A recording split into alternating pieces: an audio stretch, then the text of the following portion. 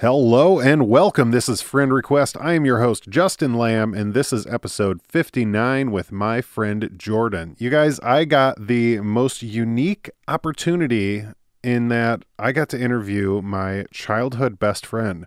Jordan and me were best friends in elementary school, and then he moved away after fifth grade, and we reconnected and had our first conversation in like 27 years on this podcast. And it was an amazing joy to be able to have that experience. I think it's such a unique opportunity. And if you've ever found yourself sitting there thinking about some person you might have been friends with as a kid that you literally haven't seen since, with social media, you probably already know where they're at, what they're doing. So reach out and have that hour-long conversation. It's really remarkable.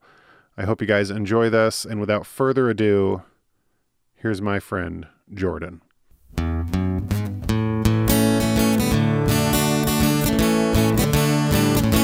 Hey!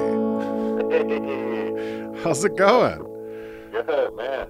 Oh, it's been a super long time. I'm so excited to see you and talk to you. It's been, 27 years? It's been over 20. That's been too long. That's all I know. It's crazy. And I think it's hilarious that you're wearing glasses, because I was going to point out the irony that I was the one wearing glasses now, and I think you, for the most, just judging off Facebook pictures, have gone to contacts, I'm guessing, for a lot, or just... I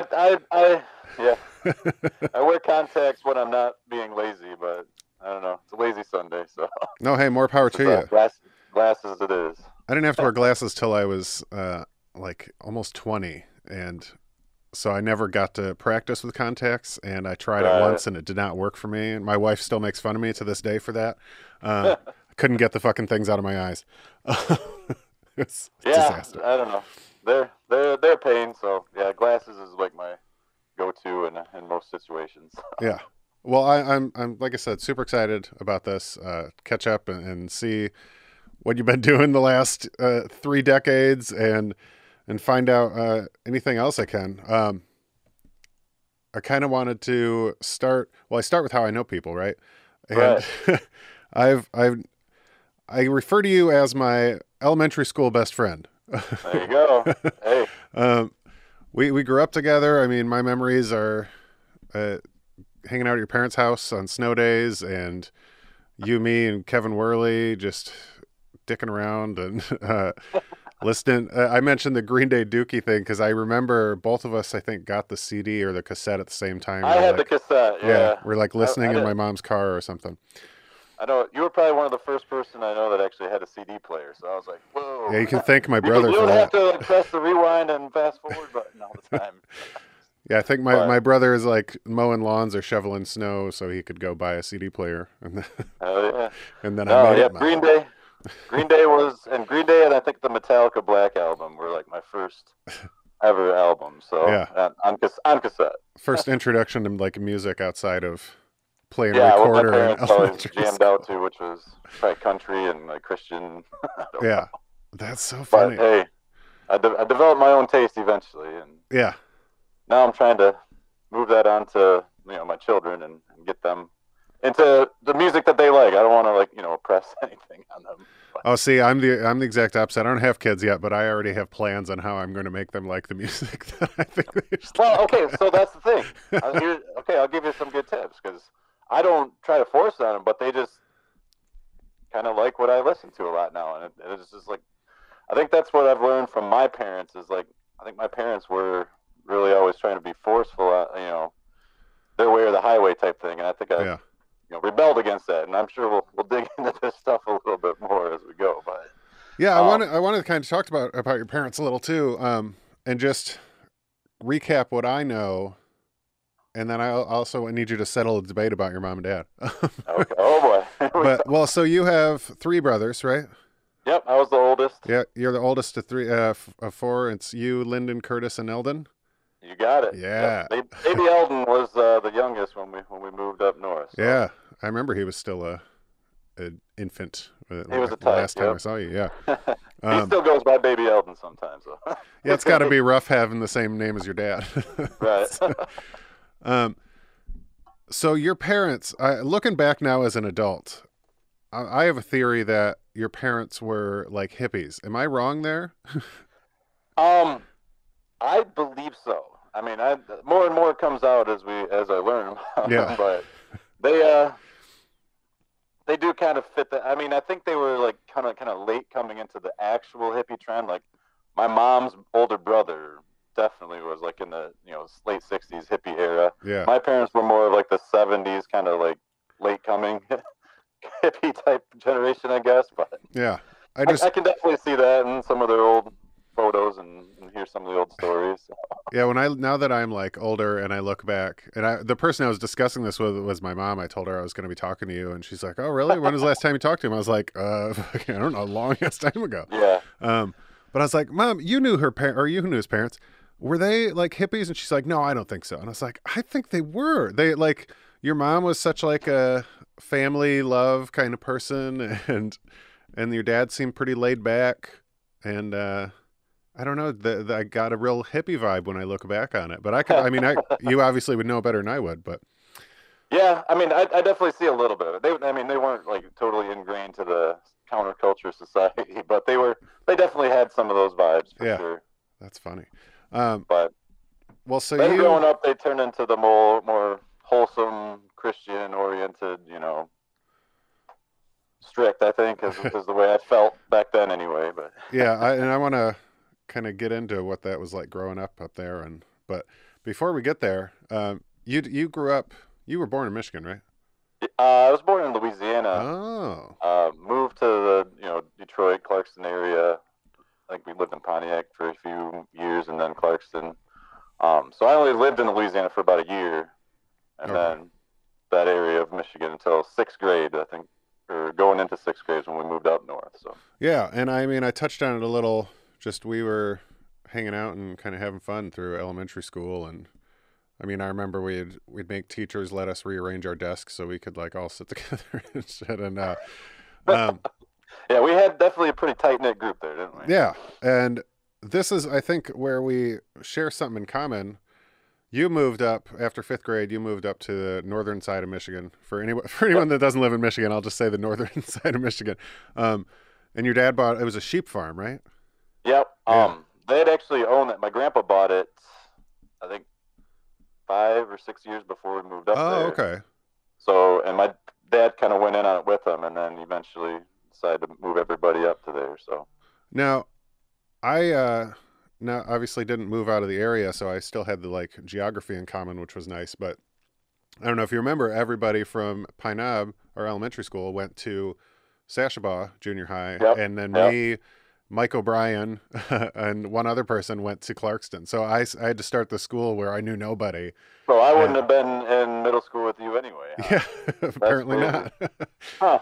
But it's it was a strange transition going into a brand new school with a brand new layout of like as far as your classes and stuff with like you don't know anybody. Right. And I know what that was like for me, which was fucking terrible. So I'll probably project a lot of questions on you, but what was that transition like? Not only the school part, but like just moving up there. Because I came up there a couple times before school started, but then that's it. Right. And for me, it was like, cool, there's hay bales and cow skulls and like. So there's definitely a lot of cool shit about living up here and being on a ranch and stuff like that. But definitely a difficult transition when, you're in a neighborhood with, tons of other kids around. And then we moved to a spot where our nearest neighbor was over a mile away. Like, yeah. Oh, shit. I'm kind of isolated out here. And then, so you went to a new middle school that was probably what, 6-8, right? Yeah. I came into a school that was 6th through 12th grade, so I'm Jesus. like low man on a like tiny fish in a sort of still a pretty small pond, I guess. Yeah. But just having the older kids, and I'm coming in there like, holy shit, Yeah. what do I do now? That's nuts. But I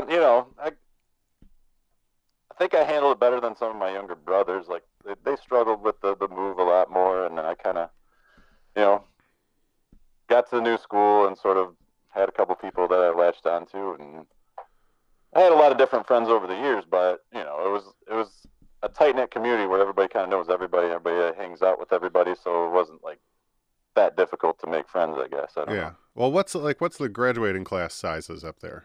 Now, Well, back so when you were my going to my school. graduating class, I think, had 45 Oh, in the wow. class of 2001. Wow. Now it's down to about 25, 30. Oh, it's And it's halved. a big number, so yeah, it's smaller. Oh, wow. We've actually now moved into where I teach at the school where I graduated from, and we've moved all into one building. That's K-12 now. Actually, pre-K-12. My wife teaches preschool there too, so That's nuts. Wow. it's interesting. Yeah. So how I'm going to branch off on this for a second because I'm super interested in that. Like, Yeah, I know what you are your? kind of go chronologically, but I Yeah, feel like we're kind of going to be bumping. I always all try over. to, and it never actually works. But like, what are your personal? If you teach there, like, what are your class sizes? Okay, so I'm currently teaching special education, so I have Oh, more of a okay. caseload than an actual class. But the Yeah. typical class is about 15 kids, in a classroom, 15. Some of them have up to 20, but then yeah, Interesting. and some of it's like 20 students, and that's like the whole grade basically. As long Yeah. as you have to in one room, so That's it's nuts. yeah, Wow. All right, going back. different, yeah. So, Well, well, did you guys moving up there together, and then all of you having to kind of make new friends and everything? Did that bring you and your brothers closer together, or kind of all branch off your own separate way, or what did that look like? I think for a time we were closer together. Um, like me and my second brother Lennon, we actually, I guess, growing up, shared a lot of the same friends. So sometimes that caused difficulties, Yeah. and sometimes it was cool that we could all hang out. And then my younger brothers, they had their own separate groups, but a lot of times it was actually me, Lennon, and Curtis all kind of ganging up and picking on the young one, little Eldon. So I'm trying to pay him back eventually with kindness now, but there was a time when Eldon kind of got the short end of the stick. Yeah. Did Lyndon's only what, less than 2 years apart from you? He's like 2 years, 2 grade levels below Yeah. me, but yeah. Yeah, that's it's so funny thinking about all you guys because, like, obviously when I found you on Facebook, I like tried to find your brothers, Oh, okay. and like just because the last memory I have, you guys look like little kids, all blonde haired little kids, and like so seeing everybody grow up and beards and everything, and Oh, well, it's just crazy and mind blowing, like the way I don't know people. well, you can see that. Yeah, my quarantine look here is Oh a little yeah. bit more of like the mountain man look, I guess. But a lot of people say I look like my dad now, so I guess that's not the worst thing. Yeah, there you go. I was gonna say take that however you want. I don't know how you want to view that. And then you're growing up when you were down here before we moved up there. Your dad worked on airplanes, right? Oh yeah, I remember he being worked there a at couple the times. Oakland Pontiac Airport there. Yeah, which it's funny. One of my best friends flies out of there now. Is that right? Yeah. Wow. And I was like, oh, I used to come here as a kid and like find Right? Petoskey stones while your dad was Yeah, working. sitting in the parking lot. Yeah. That's right. And then your mom was just stay-at-home mom, right? Or did she She did. teach? She had a preschool because she was a teacher when we lived in Louisiana, and then moved up to Michigan. She was basically a full-time mom until I think I and Lyndon were probably in elementary school when she started kind of her own home daycare, but slash like preschool. Oh, okay. She called it Discovery School, I think, and so there's always a lot of Sounds kids running around the house. Yeah. I was one of those a couple times. Oh yeah. Oh yeah. So I think I just like obviously relating a lot of this to like when I knew you guys. But I remember when I would go to your house, there's always more rules than there were at my house. And Yeah. I wonder how that the rules and the discipline transitioned into like ranch life because obviously I got to work on like stereotypes and lack of knowledge, but I imagine you guys had to help out a lot and do hard work and like get up early and like the physical. I mean, I helped you guys bale hay and I was like 11 and I was like, why am I doing this? That was tough. That was tough back then. It definitely kind of instilled a little bit more on me of like a hard work ethic.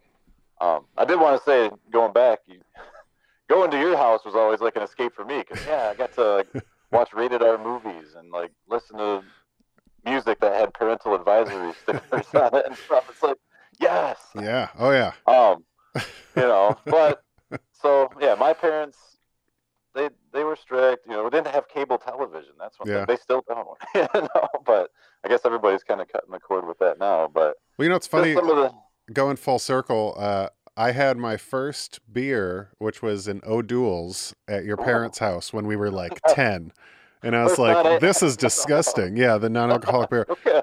And now I am like a snooty non-alcoholic beer connoisseur because I quit drinking. And yeah, so I have like all these different NA beers, and it's just funny. I was like, oh, I guess I did have an NA beer back when I was 10 years old. That's funny that I don't remember. You got like a mind like a steel trap. Oh, you'd be surprised what I've blocked out, though.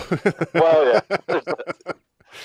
But no, that's crazy. But I'm sorry. Going back to growing up and having to. I mean, what's that like living on a farm, really? Because that's what it was. Well, a lot of people, think, oh yeah, you're up at the crack of dawn and doing this and all that. But at our ranch, it wasn't as much about that. I mean, my dad, he's still running things, and his daily schedule consists of like sitting on the computer, going on Facebook, and checking his emails and stuff for the first like 20, or I guess 20 hours of the day. Well, yeah, sometimes he'll put off the chores until the last possible minute. Sometimes it seems like, but that's funny. We don't have like cows and stuff like that. They got to milk. It's just feeding hay, and in the summertime though, that's the busy time of the year, and that's when I know you visited a few times and you got put to work. At first I wasn't getting paid for it, and I did a lot of complaining, but eventually I started getting compensated for it, and then it's like, oh, okay, I like that. And then I still go there every summer and help out and do what I can, and still lifting bales and running a lot more tractors, machinery a lot now, but that's a little bit less manual labor. But so what's your social life like in middle school and high school? So yeah, coming to Hale, had a couple pretty good friends that I met my first year, and then I discovered sports. I mean, going back to elementary, I was always into playing football out at recess and stuff with other kids. And football was my thing. So I was a little bit into sports, and coming to Hale, I think, was a blessing in that regard, because I wouldn't have sniffed any of the. I'm not super athletic or anything, but at Clarkston, I never would have sniffed the court. Well, you were like a small kid too, right? If I remember correctly. I was small. I was scrawny back then. I put on some weight since, but coming to Hale, I could get on a team and get playing time, and actually eventually start. By the time I was a senior, once I did grow into my body a little bit more. So. Yeah. But so that kind of changed my social life a little bit. Hang out with the athletic crowd or whatever. But that in Hale, it wasn't as cliquey. There are groups, but they all still kind of like, hung out together, partied together. Eventually, we're in high school. Everybody kind of just knows everybody, hangs out with everybody, and for the most part gets along. Every once in a while there's fights and stuff like that. But. Yeah. But I'm wondering, and a lot of this, I'm trying my best to not like compare, because I was like, we both grew up here and then like separated. So right. What do those two parallel universes look like? Oh yeah, that's way different. But like, so did you? I mean, what were your social events more like? Probably same as mine, or were they more like stereotypical? We live near farms, like pickup trucks and beers, or was it like video games and other random crap like that? So yeah, I had friends that we'd go down to his mom's basement and just play video games all night long and stuff. That was more the middle school life. But then once you get into high school up here, it was I liken it to Days of Confused almost, where it's like you go find a field out in the middle of the woods somewhere and bring a keg and everybody build a fire, and then just everybody's out partying and hanging out. All 45 of the graduating class. Exactly. That's crazy. Yeah, that's fun. What I mean, you mentioned kind of getting into athletic stuff and football, and you had your social group. Like, were there any times just in school that you had to like overcome anything that was kind of like, this is shitty, or just like maybe the transition getting up there or anything like that? Yeah, I don't know. I mean, I think my biggest issue was always with my parents. Like coming to Hale, I was always trying to, and I know they're gonna like, they kind of already know this, and then I'm trying to make it up to them now as I'm getting older, and I still live close to the parents. So, but I was kind of embarrassed of them. Like, my family's kind of goody goody. They got all these rules. Yeah. I don't want to follow these rules. So eventually, in high school, I was kind of rebelling against the household. But yeah, even in middle school, I'd try to avoid like my mom coming to like sports banquets and stuff like that. I was like, don't worry about it, Mom. I'll take care of it. It's like, I don't know. I feel bad about that now. And the violin thing, I don't know if you remember that. I do remember you did play. Yeah, right?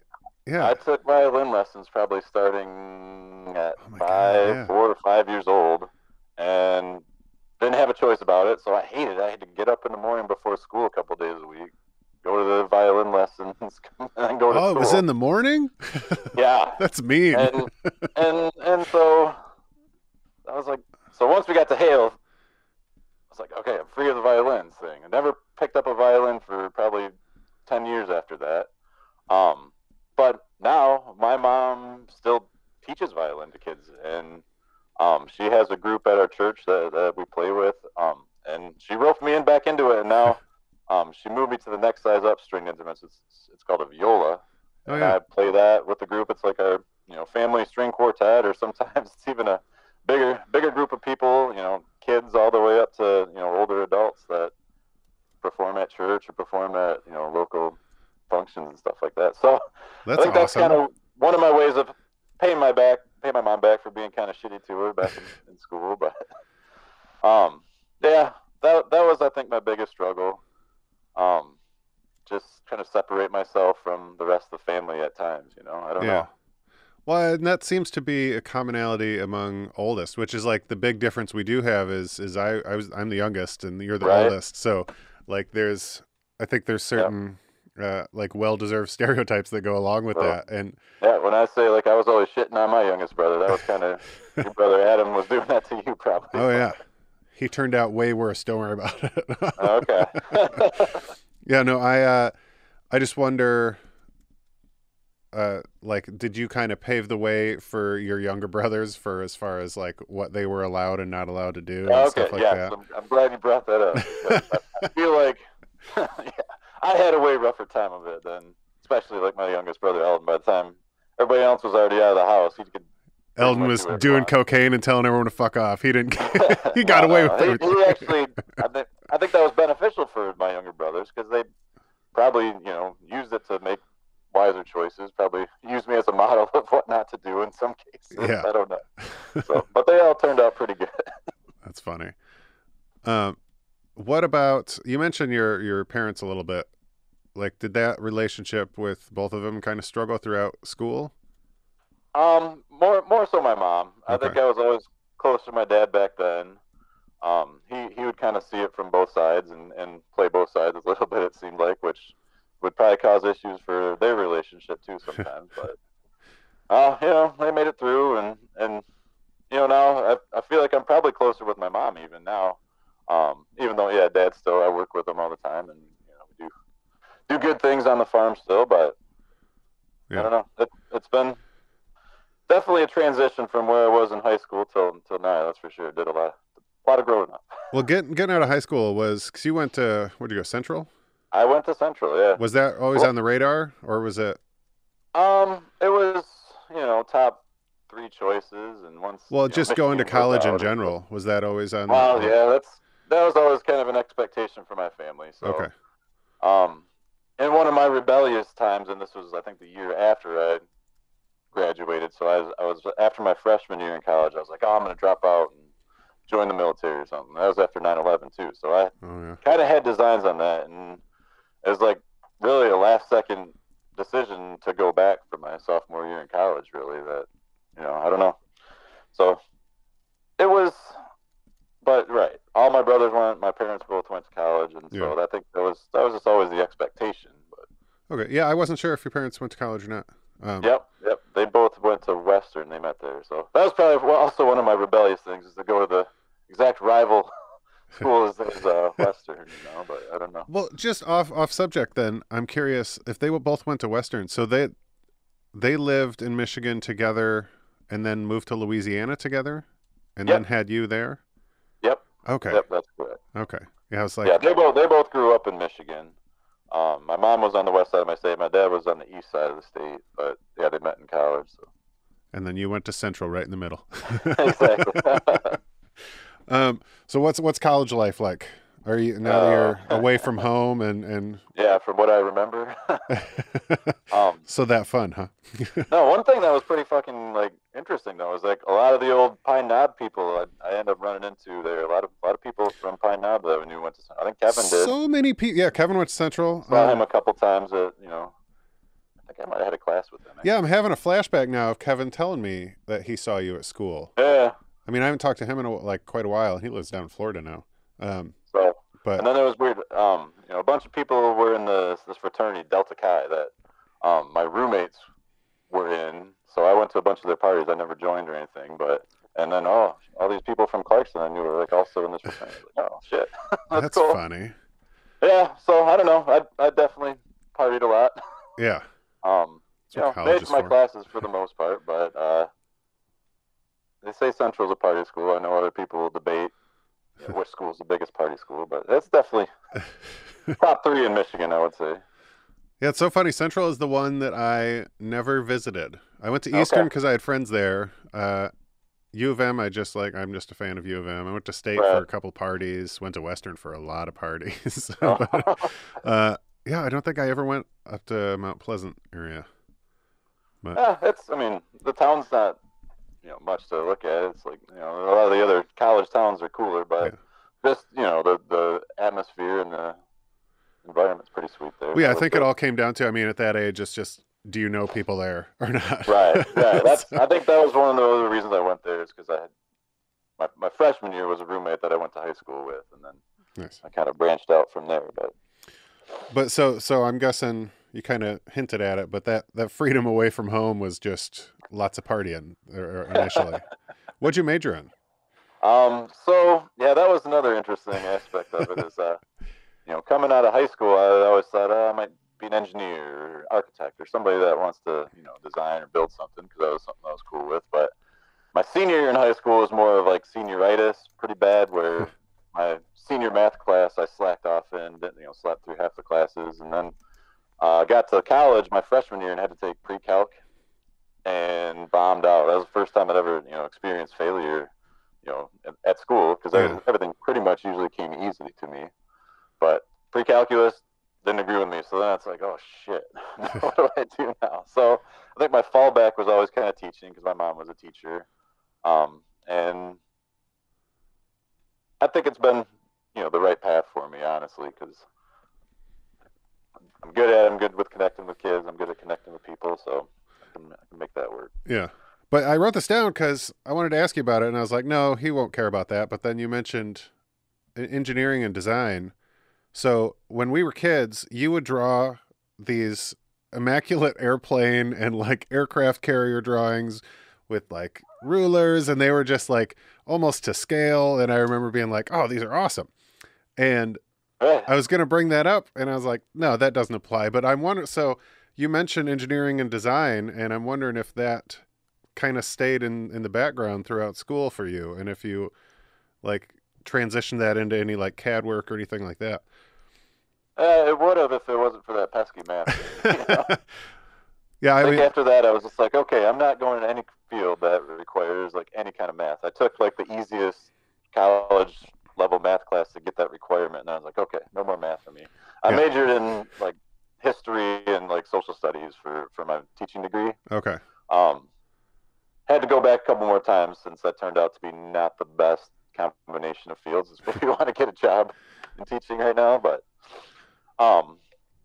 either way, so I still like to draw and stuff. It's just more of like just for fun, kind of a release.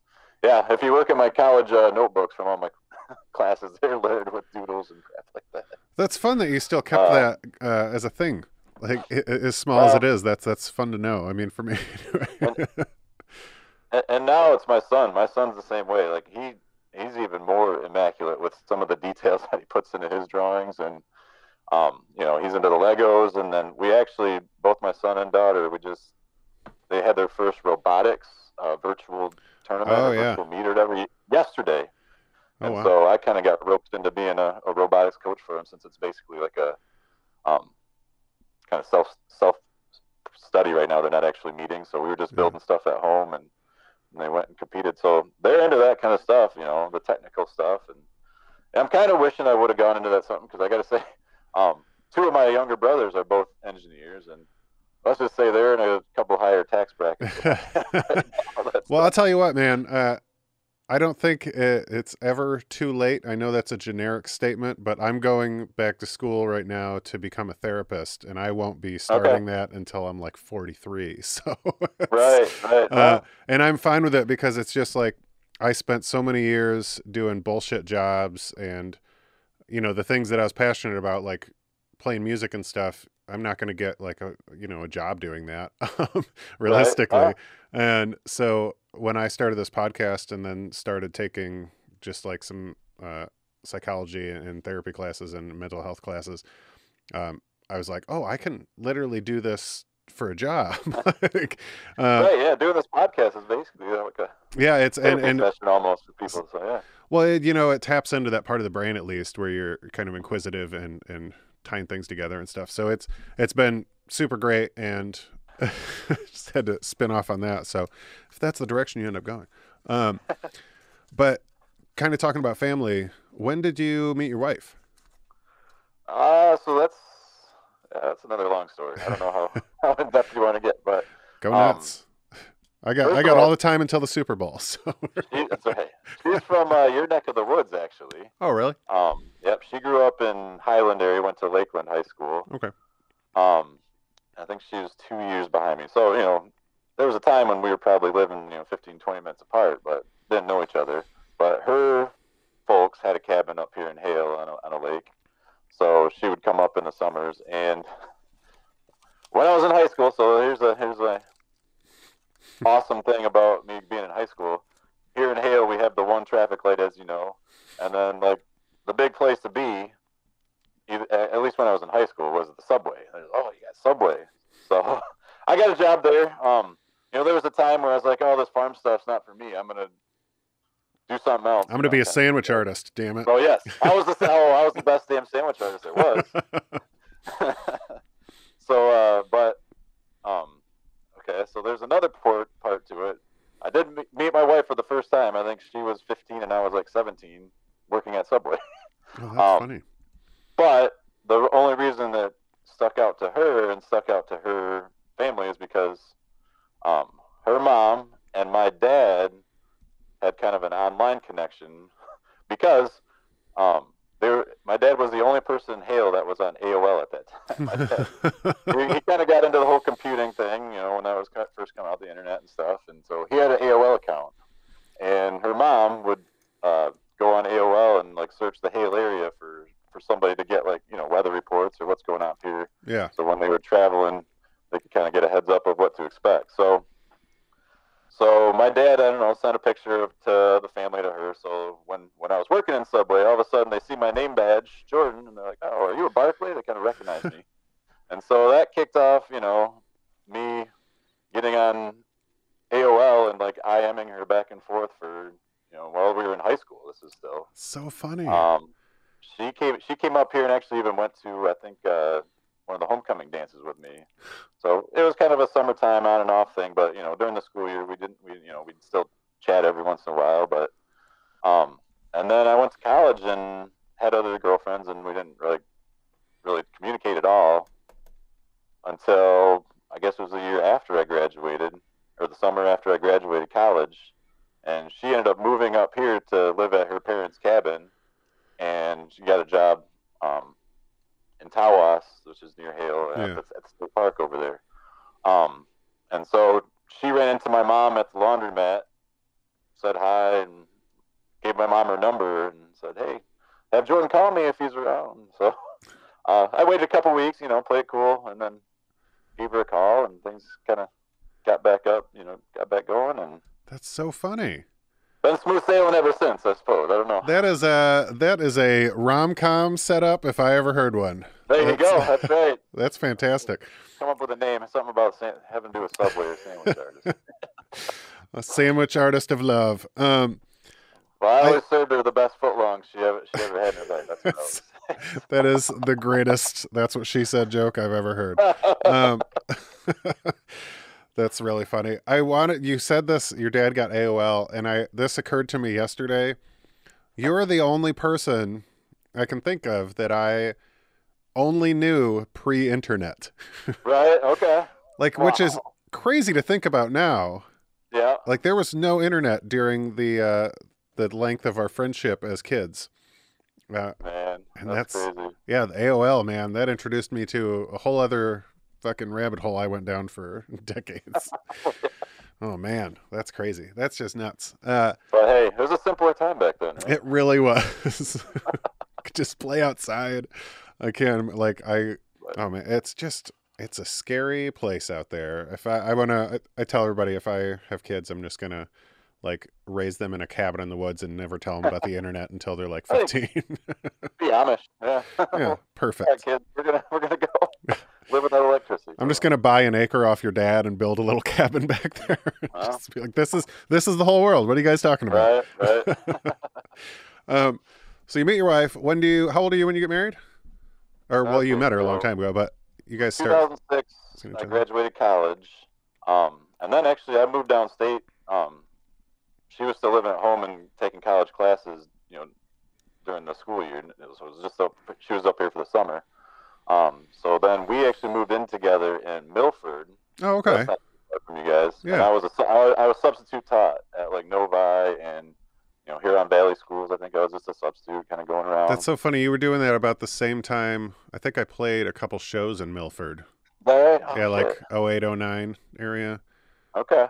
So yeah, I think it was 08 was the last year we lived there. That's when we got married. So funny. Yeah, we probably just missed you because we were kind of heavy into the downtown scene at Milford too. Yeah. That was part of the living in that kind of small but kind of like is it a hipster community? Is that Yeah. Or I don't know. So you guys got married while you were living down here? Got married in Hale, or actually in Tawas. Outdoor wedding at the Tawas Point, but the reception was at my parents' place. And then immediately the next day we had designs of, we're just going to pull up stake and we're going to move to Florida. Oh. So we drove down to Florida, and what it ended up turning out to be was like a 2-month-long honeymoon because that was kind of the 08 kind of downturn in the economy, and getting a teaching job wasn't like they were telling me, 3 or 4 years before that. They're like, oh yeah, you'll get a job easy. Well, yeah, substitute teaching, it was paying the bills, but it wasn't enough. So I was like, oh, maybe we can go to Florida and we'll get teaching jobs there. Why Florida? Wasn't much better. She had family. Okay. Her grandparents had a condo down there. So that's actually where we started. There was, we had a week-long honeymoon in her grandparents' condo where didn't have to worry about job search. But then after that, I was like, okay, we got to buckle down and get jobs. And we ended up leasing an apartment somehow, even though we didn't have jobs. And searched around. Hence the 08 downturn. Yeah. Searched around at anything. And really, we didn't find any jobs. So getting to the end of the summer, and all of a sudden had to make a decision. So she applied for a job up in the Hale area, and ended up getting it. So we moved back here, and then I was substitute teaching here, in Hale at the local schools. And then a position came open full-time, and I grabbed that and worked in so many different aspects of like education field, here in my home school where I graduated from. So it's been pretty interesting. It's been a blessing, I think. So yeah, for sure. How long are you guys married before you have kids? Okay, so got married in 08, and then Noah, my daughter, was born in 2010. So basically 2 years. And then Jonah, we had him close. He was 2011. So they're right now 9 and 10. Oh, you're only a couple of years away from having teenager. Oh shit! Don't even. Yeah, it's right now it's a fun age, but yes, I know that there's going to be, obviously from my own history, that there's going to be struggles abound as Yeah. they get older. So, Well, what's it like but having kids in kind of the town you grew up in, and seeing them go to the schools you went to, and just kind of being a father in that role? What's that been like? I mean, have you had what are some of the great realizations you had as a parent so far? Uh, well, I do appreciate raising kids in this particular environment. Having family that's close. Being in a small town, I always wonder what my life would have been like if we had stayed in Clarkston. You went to Clarkston Middle School, and I went to Sashabaw Middle School, and who I would have been hanging out with. Yeah. And it's like a lot of people that I knew, didn't thrive in that big school environment, from what Yeah. it sounds like. So being in a small town, kind of close knit community, everybody kind of knows everybody. I think it's a good place to raise kids. I don't know if I'd want to raise them anywhere else, bigger town, big city like that. Yeah. So that's been a blessing. Just realization raising kids. I do try to not impress my will over them as much as like my parents did. I Yeah. think that's one takeaway that. But at the same time, yeah, you do have to have rules and be strict. But I think it's even like a line in the movie Big Daddy with Adam Sandler. It's like It's a great movie. you gotta like give them options and let them make the right choice. Yeah. So it's like that's kind of more my parenting style as opposed to telling them, you gotta do this, and this, and Yeah. being overly strict. And then you'll find out when they're like 30 if you did good or not. Well, yeah, it's still crapshoot. There's no Yeah, exactly. no telling you're doing it the right way until you get to the end of the road. So I wonder. sorry, go ahead. Oh, you're good. I was just going to ask, like you mentioned, kind of raising them in the small town and stuff. Do you see any challenges in that, like as far as diversity or different cultures? I mean, not that we had that in Oakland County, Michigan, which I talk about all too often on here because it's, Well, yeah, the diversity we have up here is pretty few and far between. But yeah, I know because I've been out in the world and seen diversity in its different forms, so I can teach that to my children. Yeah. And allow them to be a little bit more cultured, to where I think a lot of people that live in northern Michigan, not just in Hale, but in this area in particular, don't really get out to see what else is out there. So they're just like kind of stuck with their own opinions that they have been passed down from generation to generation. So that is kind of a struggle, with kids in school that I teach. I don't worry about that with my children, I guess is what I'm trying to say. But that's good. Yeah, I mean, I do think see it, that obviously rests on the parents, so that's a good thing to have the will to teach them and stuff. Yeah, don't even get me stuck on that tangent, 'cause I can be here for a while. Parents got to teach their kids. It's not just falling on the teacher's shoulders. Yeah. I'll leave it at that. Okay. As far as teaching goes, you mentioned you're a special education teacher. So, yep, that's been my current position for the last 2 years. I'm going back right now and getting a master's right now in special ed. So. Oh, nice. So, did you kind of fall into that and develop a kind of a passion for it, or is it something that you sought out? Yeah, I didn't seek it out actively. I knew when I was struggling to get a job, with my history and social studies degree, that I was like, man, I got to, diversify myself a little bit more. So I thought about special ed, and I was like, oh man, that's a lot of extra schooling, and I got to go back and do another, student teaching. I didn't want to do that at the time. So then I actually went into the Spanish route for a while. I was taking Spanish classes and teaching in the Spanish room for, I think, 3 years or 4 years. And I like that too. But the problem with taking Spanish classes in Michigan is that at the end of your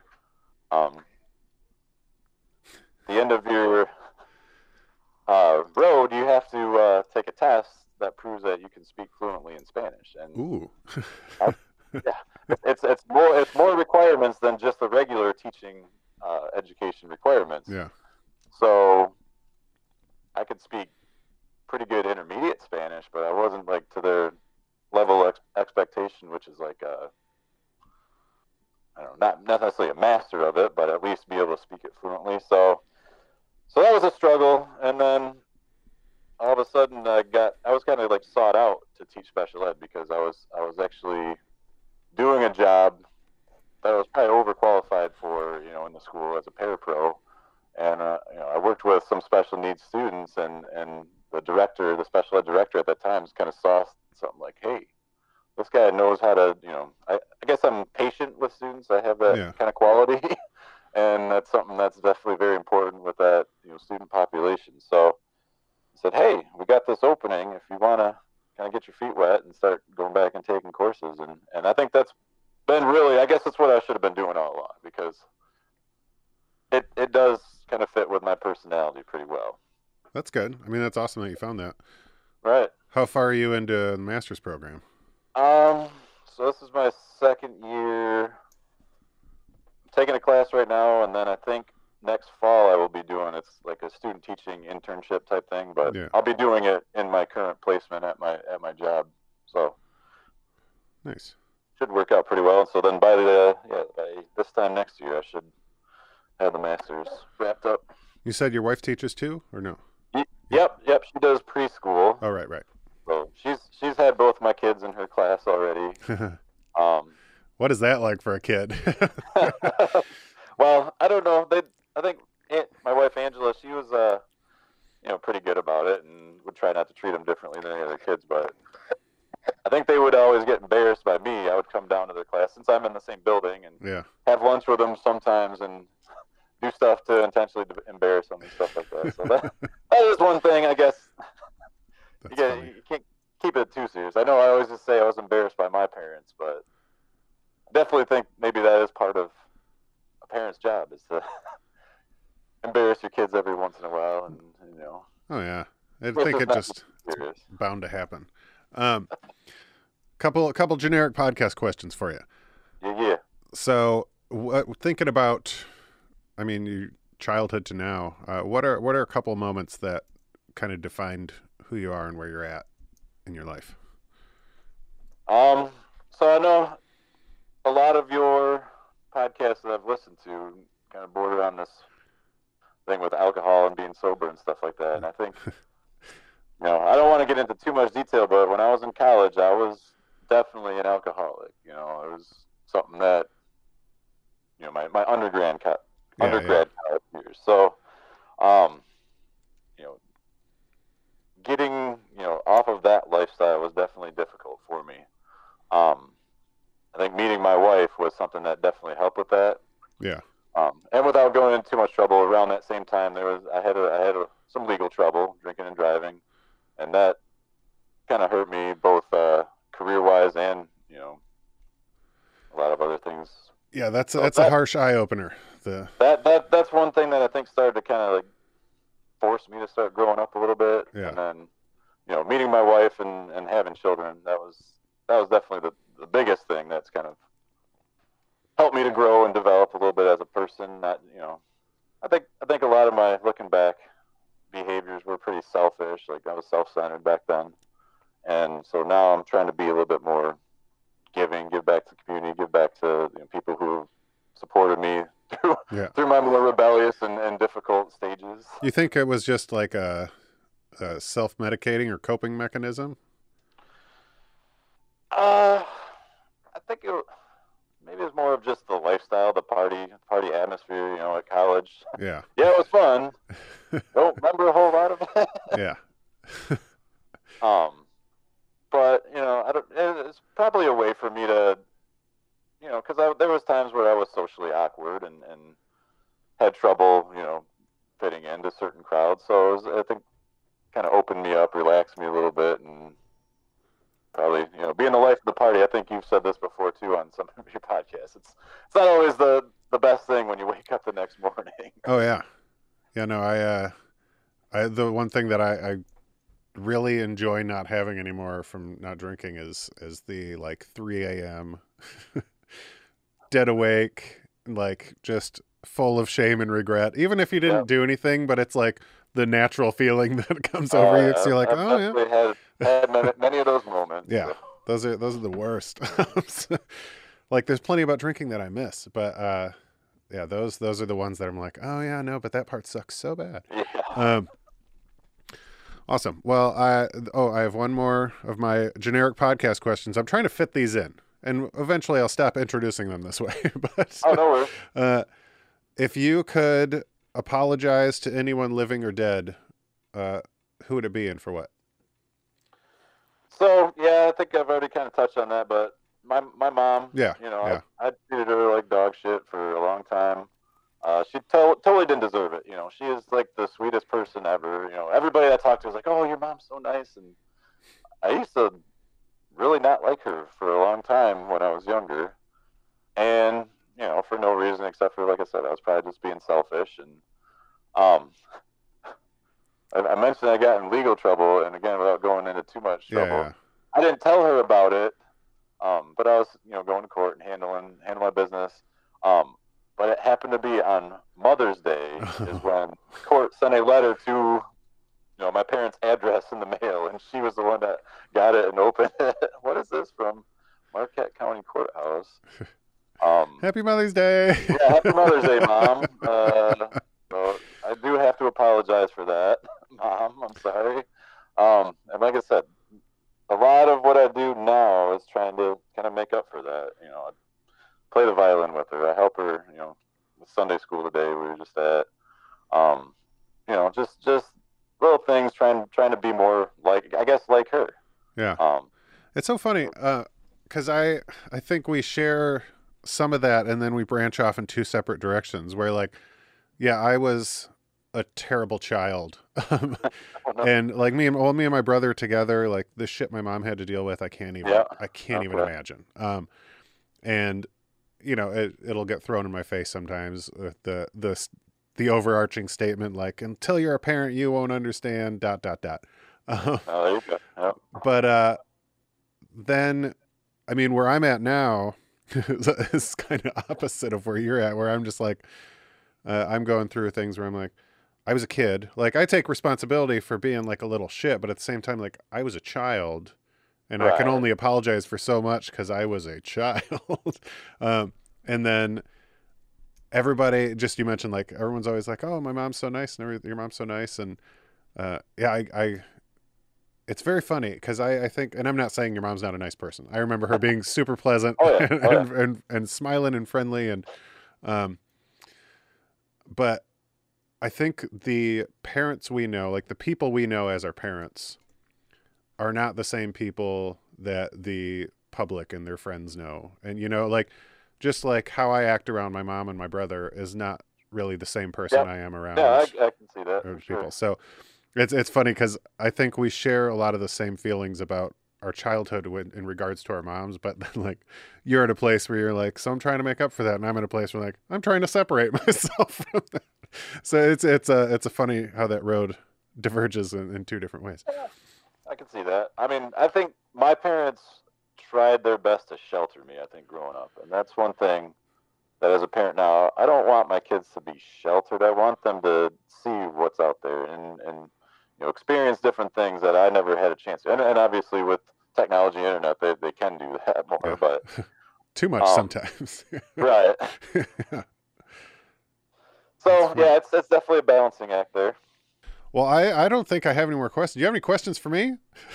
I have a ton of questions for you. I don't know if the pod is the best place to have those that's fair conversation, but you know, I would definitely, you know, if you're up in this area, I know you said you make it to Hale every so often. Yeah, one of my wife's best friend, and I mean, I guess I should just call her my friend. She's our friend, but they have a cabin right there on, what is it, Lost Lake? No. Long Lake. Long Lake, yeah. Or Loon Lake. It's one of them. It's one of those. Yeah, so we go up there, and then I went up there. I think that's when I messaged you. I was up there in like October. I went up there by myself. Yeah. They're like, we're not using the cabin, and it's COVID. And I was like, yeah, I'll go by myself. Awesome. Wow. So. Well, shoot. Yeah, definitely. Let me know. We'll have to have some NA beer and you can meet the family. Absolutely. I was going to ask you based on that. Like, so do you not drink anymore? Or do you drink sometimes? Can't say I'm totally sober, but okay, yeah. Hey, more power to you. I mean, if you found a healtly balance, that's right. That's good. That's what I strive for. Yeah, absolutely. Well, cool. Well, yeah. I'm gonna message you my number. Okay. And then feel free to reach out because this has been fucking fantastic. I know, this is awesome. It's just just like old times. Yeah, we'll have to not take. I'm messaging my number now. We'll have to not take 3 decades next time. Well, there you go. Talk to each other.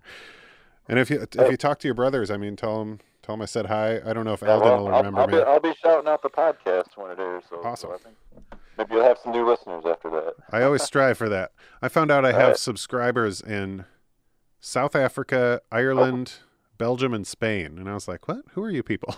Oh, wow. I try to ask them on the podcast. I'm like, reach out to me. I want to know who you are. Yeah, who are these people? But that's very cool. I mean, this is a great format, and I appreciate. I mean, I kind of did it more for selfish reasons. So, yeah, just having a chance to get caught back up with you. But absolutely, yeah. I'm hoping your listeners get something else out of this too. This is long overdue, and I always these like people I haven't talked to in forever. But in today's times, it's always like a little sketchy because if the conversation goes in a certain way, like especially politically, I don't know what's going to happen. Yeah, and so, thank you for mentioning that. I'm not doing any political stuff. Yeah, right now. I'm just staying out of it. So I'm happy we could have a conversation without the conflict of bullshit that's going on in the world because. I don't know how you feel about that. I make it very clear how I do. So right. No, it's always a possibility. But I mean, I just think we got to find some common ground between all parties, all sides. Yeah, absolutely. It's not easy. Yeah. Hey. Well, awesome, Jordan. It was cool. It was great seeing you. I love that. I got to see you in glasses. Really bringing it back. Yep, still representing. I appreciate you having me on. This was so fun. Absolutely. Well, don't hesitate to reach out. I'd love to keep talking to you. For sure. Appreciate it. All right, man. I'll talk to you later. Talk to you later.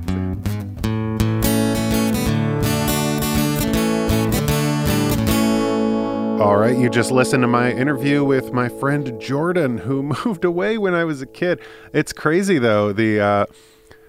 Oh my God, I was just overjoyed seeing him, and he looks just like his dad. Jordan, you're probably listening to this, and you know that with that quarantine look, you pointed it out, you do look a lot like at least how I remember your dad. 20 some years ago. So it's funny that happened. But you guys, seriously, I know I said it at the top of the episode, but if you have an opportunity to speak to someone that you used to know in a different lifetime, I highly recommend it. And I hope to continue this friendship with Jordan, and maybe we'll get to hang out when all this COVID crap is over and catch right back up. So thank you guys for listening. Remember to leave a review or rate in Apple iTunes or Apple Podcasts. 5 stars is preferred. If it's not 5 stars, please let me know so I can fix that. Is that creepy? It's a little creepy. And then reach out to me. If you guys have any feedback or questions or comments or concerns, you can find me at Friend Request Pod on Instagram and Facebook, at Friend Request JL, which I never use, on Twitter. And you know what? If you're looking for me specifically, find me at Justin Lamb Music on every platform imaginable. Can you find the weirdest platform that I'm on? That's your task. All right. I'll talk to you guys next week. Take care. Happy March. Bye-bye. Love you.